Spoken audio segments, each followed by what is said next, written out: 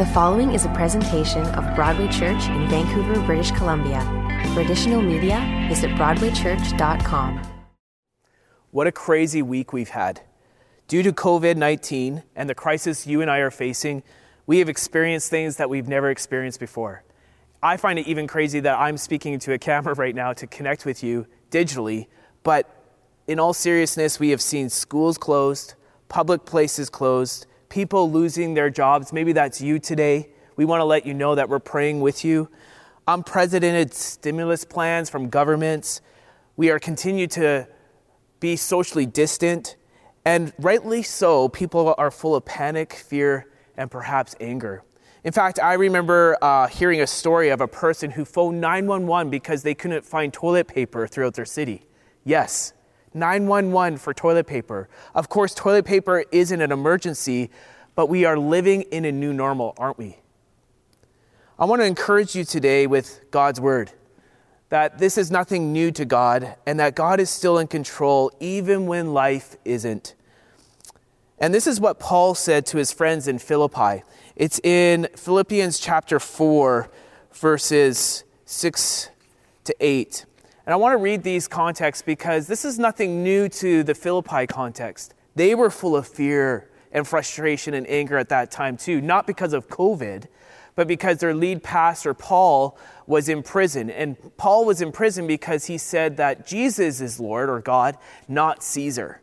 And more than likely, Paul was about to lose his life because of this. Yet the Philippi context is all about joy in the midst of difficult days. Listen to what he says here. Do not be anxious about anything, but in every situation, by prayer and petition, with thanksgiving, present your requests known to God. And the peace of God, get this, the peace of God, which transcends all understanding, will guard your hearts and minds in Christ Jesus. Let's stop there really quickly. Don't be anxious about anything, but bring your prayers, your concerns, your burdens, your fears to the Lord. And there's this great promise that you and I get, that we experience God's peace in the midst of the storms of life, and will guard our hearts and our minds in Christ Jesus. Yet this is what Paul also says. Finally, brothers and sisters, it's about community. Whatever is right, whatever is true, whatever is noble, whatever is pure, whatever is lovely, whatever is admirable, if anything is excellent or praiseworthy, think upon these things. In the midst of a COVID culture that we're facing today, Paul is encouraging you and I to think of these things. Whatever you have learned or received or heard from me or seen in me or practiced because you are a follower of Jesus, put them into practice. And Paul says, the peace of God will be with you. This is my encouragement to you as we go into this new series called A Digital Babylon. God's peace will be with you. It is His peace that will be with you in a world that cannot give you this peace. The world is fighting a virus with all the resources that we can muster as a humanity, but life is still fragile. Life is still unstable. And in our secular society, who is self-sufficient from God, is actually being stripped away from these things to find perhaps God. This reminds me of a story when I dropped my son off at a birthday party a few years ago. I dropped him off at this jungle gym and I decided to go for a quick workout. When I came back to pick him up, I went into this jungle gym and people started to stare at me awkwardly. I thought to myself, do I have something in my hair or in my beard, in my teeth or nose? I didn't know why they were looking at me weird, but I would simply nod and say hi and be kind and smile back. As I picked up Joe and went on our way home, I asked how the party was. He started to show me the party pack that he got, which is the most important part of any birthday party at that point. And Joseph started to unpack this party pack, and it was full of BC Lions stuff. A BC Lions eraser, a BC Lions football, a BC Lions pencil, a BC Lions sticker. There is even a BC Lions sucker in this party pack. And the party pack even had a BC Lions logo on it. The BC Lions is our football team here from BC. And this is what hit me because of why everyone was looking at me awkwardly. I was wearing this hoodie. It's a Rough Riders hoodie. And the Rough Riders was their rivalry at the time because they beat the BC Lions before going to the Grey Cup and winning that Grey Cup that year. Then I started to realize this is why they started to look at me weird. Not only that, but I soon understood that the boy's birthday party that Joseph was invited to was the grandson of the former head coach of the BC Lions. That's right. Half the BC Lions team was at this birthday party that night who lost to the Rough Riders just a few weeks before. In the same way, culture thinks that Christians can be awkward as well. Culture sometimes rightly or wrongly think that Christians are weird, and here's 3 big reasons why. First, Christians are seen as judgmental. Christians are seen to push morality, Christian morals, on a culture that doesn't see Christian morals as a priority anymore. We are seen stuffy or crusty. Secondly, Christians are seen as hypocritical. Nothing is different from you and I as Christians, so therefore culture says, why do I have to live differently if I don't see any difference? And third, Christians are seen as old-fashioned and perhaps out of date, especially in the context of marriage and sexual purity. And this is why, friends, you and I live in a Babylonian culture. Throughout Scripture, especially in the days of Daniel and also in the New Testament in Rome, a Babylonian culture represents 3 things. The first one is secularism. People don't feel the need for God. That sounds like us today, doesn't it? People don't feel they need God. A humanistic deism is the second one. This reality that I am God. That if I don't need God, therefore I am God. It's the context of our world today that lives in a personalized, individualistic, truth-based culture. And we see also that Babylonian culture was an opposition of religion. It's an opposition from God. They would push back against God. That's a Babylonian culture. But not only that, we live in a digital culture. Our world is connected, and thank God that you and I can connect digitally like this. We work, we communicate, and we build relationships online. In fact, 90% of Canadians actually have a smartphone. 80% of people are online every day. This is not a generation thing, this is a culture thing. We live in a digital culture. And this is why we live in a digital Babylon, as your outline will show you. A digital Babylon is a modern world where culture puts their focus more on the digital reality than a dynamic relationship with God. In other words, culture is putting their focus on Google rather than God. And as followers of Jesus in this modern digital Babylon, how can you and I thrive, not just survive in our faith in a secular culture? How can you and I show the Savior in a culture where they think the church is awkward or weird? And how can you and I grow in our faith in a culture that opposes or pushes back against Christian values? And this leads to the big idea. The big idea sums up the message into a single phrase, and this is it. Transform people, transform culture. As your outline shows, transform people, transform culture. Let me be honest with you for a second. It won't be more governmental programs that will transform culture, even though government programs are important. It won't be more evangelistic programs that will transform culture, even though outreach initiatives are important. It won't be more pastoral staff that will transform culture, even though pastors play a part. It is when you and I who are transformed, transform culture. For me, I experienced this transformational love of Jesus when I was 16 years old. I was supposed to go to a party that night, and my sister wanted to go to youth group. You see, youth group and church represented for me no more like a school lecture or classroom. The Bible was a stuffy science textbook for me.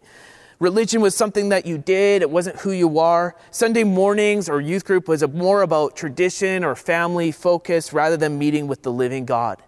And yet, as a 16-year-old student, when I dropped my sister off to that youth group, I stayed back at that old church in the back pew. And I spoke to God in my frustration because I was bored of the world. I was bored of sin. And I said to God, if you are real, show yourself real to me. And I heard this whisper to me that said, if you want me to be real with you, then be real with me. You see, I knew that God was real but distant.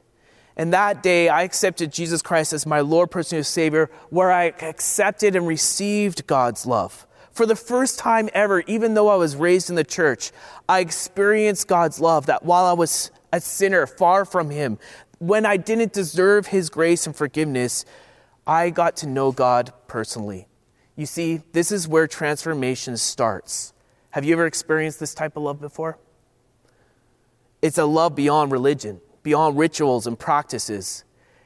It's a love that transforms. It changes us. It causes you and I to be different. It causes us to look and be someone different in our world today. And maybe you've never experienced that type of love before, this redemptive, purposeful love from God. But by the end of our time together today, we will give you an opportunity to experience this love. So the question is, how can you and I be transformed? This is what Jesus was teaching his followers in Luke chapter 9, verse 23 to 26. It's going to be on your screens, but I encourage you to open up your Bible as well. Jesus was teaching his followers of what it meant to have a transformed life. And this is what he said. Listen to these words. Whoever wants to be my disciple, in other words, a follower of Jesus, they must. Now, underline must or circle it in your Bibles or underline that in your digital device. But here it's not an option, Jesus is saying. It's not a feeling. It's more of a command. And this is what he says, to deny themselves and take up their cross daily and follow me. For whoever wants to save their life will lose it, but whoever wants to lose their life for my sake will save it. For what is it good for someone to gain the whole world and yet forfeit and lose their very self? Whoever is ashamed of me and my words, the Son of Man will be ashamed of them when he comes in his glory and in the glory of the Father and the holy angels. In other words, when we meet with Jesus. So how are you and I transformed? Well, as your outline says, first, you and I are transformed inwardly. Transformed inwardly. Jesus asks you and I to deny ourselves. To deny ourselves in an instantaneous, personalized, individualistic, digital Babylon. This is very, very difficult. Yet this is a key component of how to show the Savior in a secular world. I don't know about you, but you probably went to the grocery store this week and found a lot of empty shelves. I remember going to the grocery store early before the doors opened, and almost 100 people were waiting at the door to get inside. And you probably have seen videos online, or maybe you've experienced this, but as soon as the doors open, people are rushing to certain sections in the grocery store for toilet paper. Yes, toilet paper. In less than 30 minutes in this grocery store, all the toilet paper was gone that day. Some people were buying all this toilet paper and waiting outside to resell it to other people. Some people were fighting over toilet paper, and others were taking advantage and taking toilet paper from other people's carts. I found this was absolutely crazy. What a ride we are in our culture today. This is an example of what a personalized and individualistic culture looks like. The digital Babylon that you and I live in says this about life, that the purpose of life is to be happy. In other words, do whatever it takes to make yourself happy, but pause there for a second and think about that. So does anything that doesn't make you happy in this life you're supposed to get rid of? Too often this actually does happen. In relationships, in careers, in marriages, even in churches, we focus too much on what makes you and I happy rather than what makes us holy. The second thing that culture says to us is not just to be happy, but to be rich. The purpose of life is to make money so that money will make you happy. But this really isn't that true, because the pursuit of money in our culture has other costs, relationship costs, health costs. Jim Carrey, a famous comedian and actor, put it this way: I think everybody should get rich and famous and do whatever it takes to do what they dreamed of, so that they would see that it is not the answer. You see, money is not the problem, as Jesus would say here, to deny ourselves, but as much as the focus. Culture says that the purpose of life is to get rich, yet Jesus says that you and I can be rich in relationships. And lastly, culture suggests that the purpose of life is to find yourself from within. That it is through experiences that will make you happy or rich that you find yourself and you put your identity on. But how can you actually rely on these experiences? How can you find them as truth? How can you find yourself when you and I know we live in an unstable, unrelentless, insecure world that is lost and broken? How can you actually know and find yourself from within when we know that we're broken? Yet Jesus calls you and I to deny ourselves or to lose ourselves by finding ourselves in Christ. How do you actually do this? Well, first, the thing that we can do is give full control over to Christ. It means to give full control to God even when life doesn't make sense or is out of control. And we can do this as followers of Jesus because of who Jesus is and what we can find our identity in. Listen to what Jesus says about you and I in Scripture. You are a new creation in Christ Jesus. You are a child of the living God. You are an alien or foreigner in this world. You have an inheritance now in Christ Jesus that is heavenward. You have access to every spiritual blessing in Christ Jesus. You are chosen by God. You are now a friend, not an enemy with Jesus. And that word friend simply means that is beyond or deeper than a brother or sister, mother or dad. You are God's workmanship to bring glory to God here on earth. You are free from shame and guilt because of Jesus Christ, and you have an eternal home. You see, when you and I lose ourselves, when we deny ourselves from being happy or deny about pursuing wealth or denying about finding ourselves, we actually gain all the things in this world the world cannot give when we give over our lives to Christ. Because Jesus transforms us, first of all, inward. He gives us peace that the world cannot give. He offers you and I joy, as we've just read in Philippi's context, in the midst of difficult days. He gives us access to wisdom found in prayer. Have you experienced this inward transformation? You and I can experience this inward transformation when you and I deny and give full control over to God. Have you given full control over to God today? Secondly, you and I are transformed upwardly. Jesus says to carry your cross every day. Culture has recently said, just don't be happy or be rich or find yourself, but to love yourself. But how can you and I truly love ourselves if we don't know what love is? Here's an example. Anyone know who Taylor Swift is? Taylor Swift sings songs about love, but let's be honest, she sings songs of heartbreak more than love. Anyone heard of A Weeknd? He's an R&B artist. You've probably heard him on the radio. He sings songs about love too. But to be honest, he doesn't really sing songs of love. He sings songs about self-love or lust, what he can get out of it. And then there is the radio. You can listen to the radio anytime. But these songs, they sing songs about love, but it's more about a sexual love or to experience love. This is what culture sings about love. Heartbreak, self-love or lust, and an experience.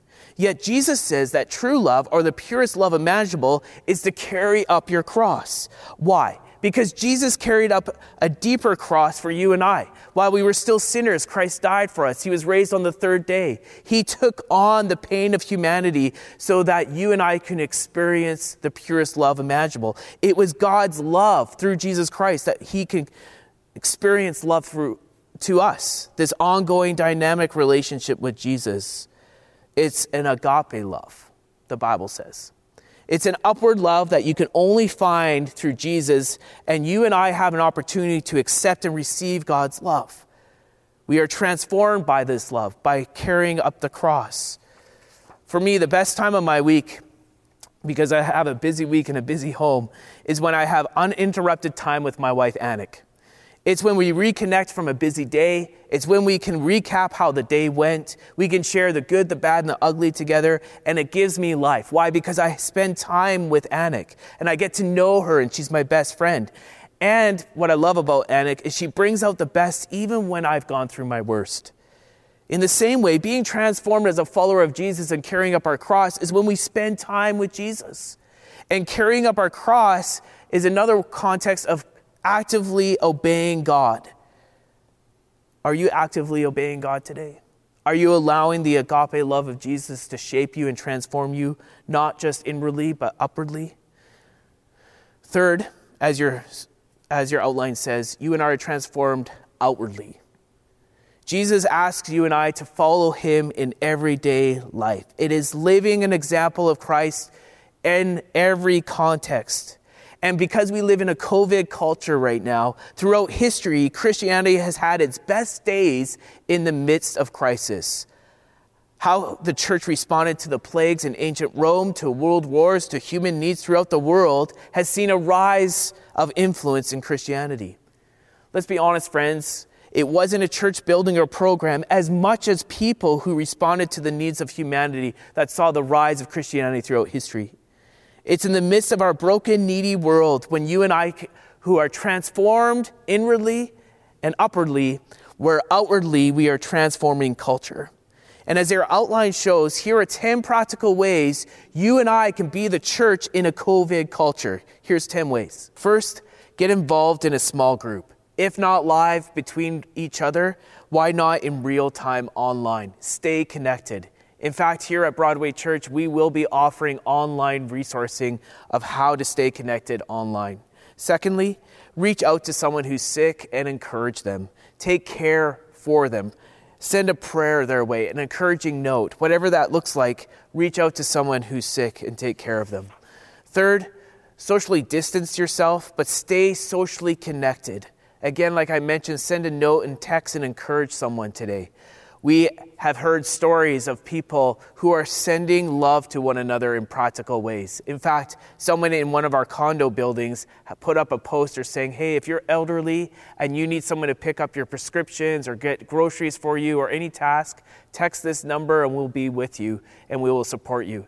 In fact, a couple days later, the same person went into the elevator and there was 2 other posters there saying the exact same thing. This is humanity trying to help one another to stay socially connected in a socially distant culture. Fourth, don't hoard. Don't try to take advantage of people. Be generous with each other. Send a toilet paper roll to somebody that you love. Fifth, be patient with one another. Show grace and concern with one another rather than panic. Sixth, read the Word of God on anxiety and fear. Why? Because truth transforms. I mentioned a passage of Scripture from Philippians that says, don't be anxious about anything. But another passage of Scripture is in 1 John chapter 4, verse 18, and it says this, there is no fear in love, but perfect love found in Jesus drives out all fear, because fear has something to do with punishment, but the one who fears is not made perfect in love. In other words, this perfect love that we find in Jesus transforms us and gives us peace. Seventh, send a care package to someone that has been laid off. Maybe you've been laid off or you know someone who's been laid off. It could be family or friends or someone close near to you. We encourage you to send a care package. Eighth, do something fun and active with your family. Maybe you're like me and you're stuck at home with all your family and with all the students that you have or kids that you have. Make the most out of this time together and encourage one another. Have fun together. Ninth, invite someone to be part of an online service experience here at Broadway Church. Invite or share or like what we're doing online so that people can find hope and truth here at Broadway Church online. Last, be generous with your money. Why? Because when you're generous, it allows charity to rise, not chaos. There was a pagan priest who was converted to Christianity during the plague in ancient Rome during the late 2nd century. His name is Dionysius, and he said this, most of the Christians who were followers of Jesus showed unbounded love and loyalty, never sparing themselves and thinking only of one another. Heedless of the danger, they took charge of the sick, attending to every need and ministering to them in Christ. And with them departed this life sincerely happy. Interesting. For they were infected by others with this disease, drawing on themselves the sickness of their neighbors and cheerfully accepting their pains. Hear me today. This quote is more about intent than content. As we have seen in Rome, as we have seen in Babylon, as we have seen throughout history, it is when transformed people transform culture. Our world at this time is fighting a virus that attacks the body. Governments, health officials, human reasoning, and massive resources around the globe are fighting the coronavirus. Social distancing, closed borders, stimulus packages are helping flatten the curve. And yet Jesus also came to attack a virus that governments, health officials, human reasoning, and resources can't fight. It's a virus that you and I and all of humanity have. It's a virus called sin. Jesus came to conquer the sin virus through his purest, unconditional, redemptive love that we can ever experience. Nothing else can fight this virus. Have you ever experienced this love? The purest love imaginable? You want to live a transformed life, a life that is marked by purpose, significance, and confidence. You want to conquer the sin in your life, the virus that lives and mutates within you. Then like me as a 16-year-old student, I encourage you to accept and receive God's love for you. And for all of us that are listening online today, this week, let the purest love imaginable not only be experienced with God, but expressed to our digital age, to the digital Babylon we live in. Because a transformed life, friends, will transform culture. I encourage you to get involved. Find 10 ways to be the church in a COVID culture. Be the church outside of the walls of this church building.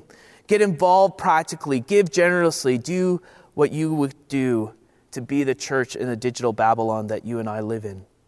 So in your living room, on your digital device, with your family and friends, we're just going to pause. And we're just going to allow God to speak to us as we pray. Lord, we pause today in our living rooms, in our digital devices, in our online Broadway experience to speak to our hearts and minds. I pray for those who have accepted and received your love today, that they would be transformed in the love of Jesus Christ.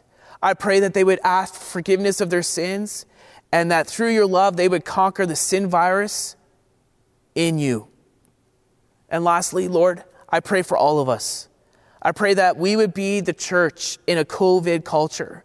Empower us by your Spirit to practically express, not just experience, the purest love imaginable to our family, to our neighbors, to our digital network, to our city and beyond. Speak to us today. Give us courage to respond in practical ways so that Broadway Church would see its best days today. We pray for these things in Jesus' name. Amen.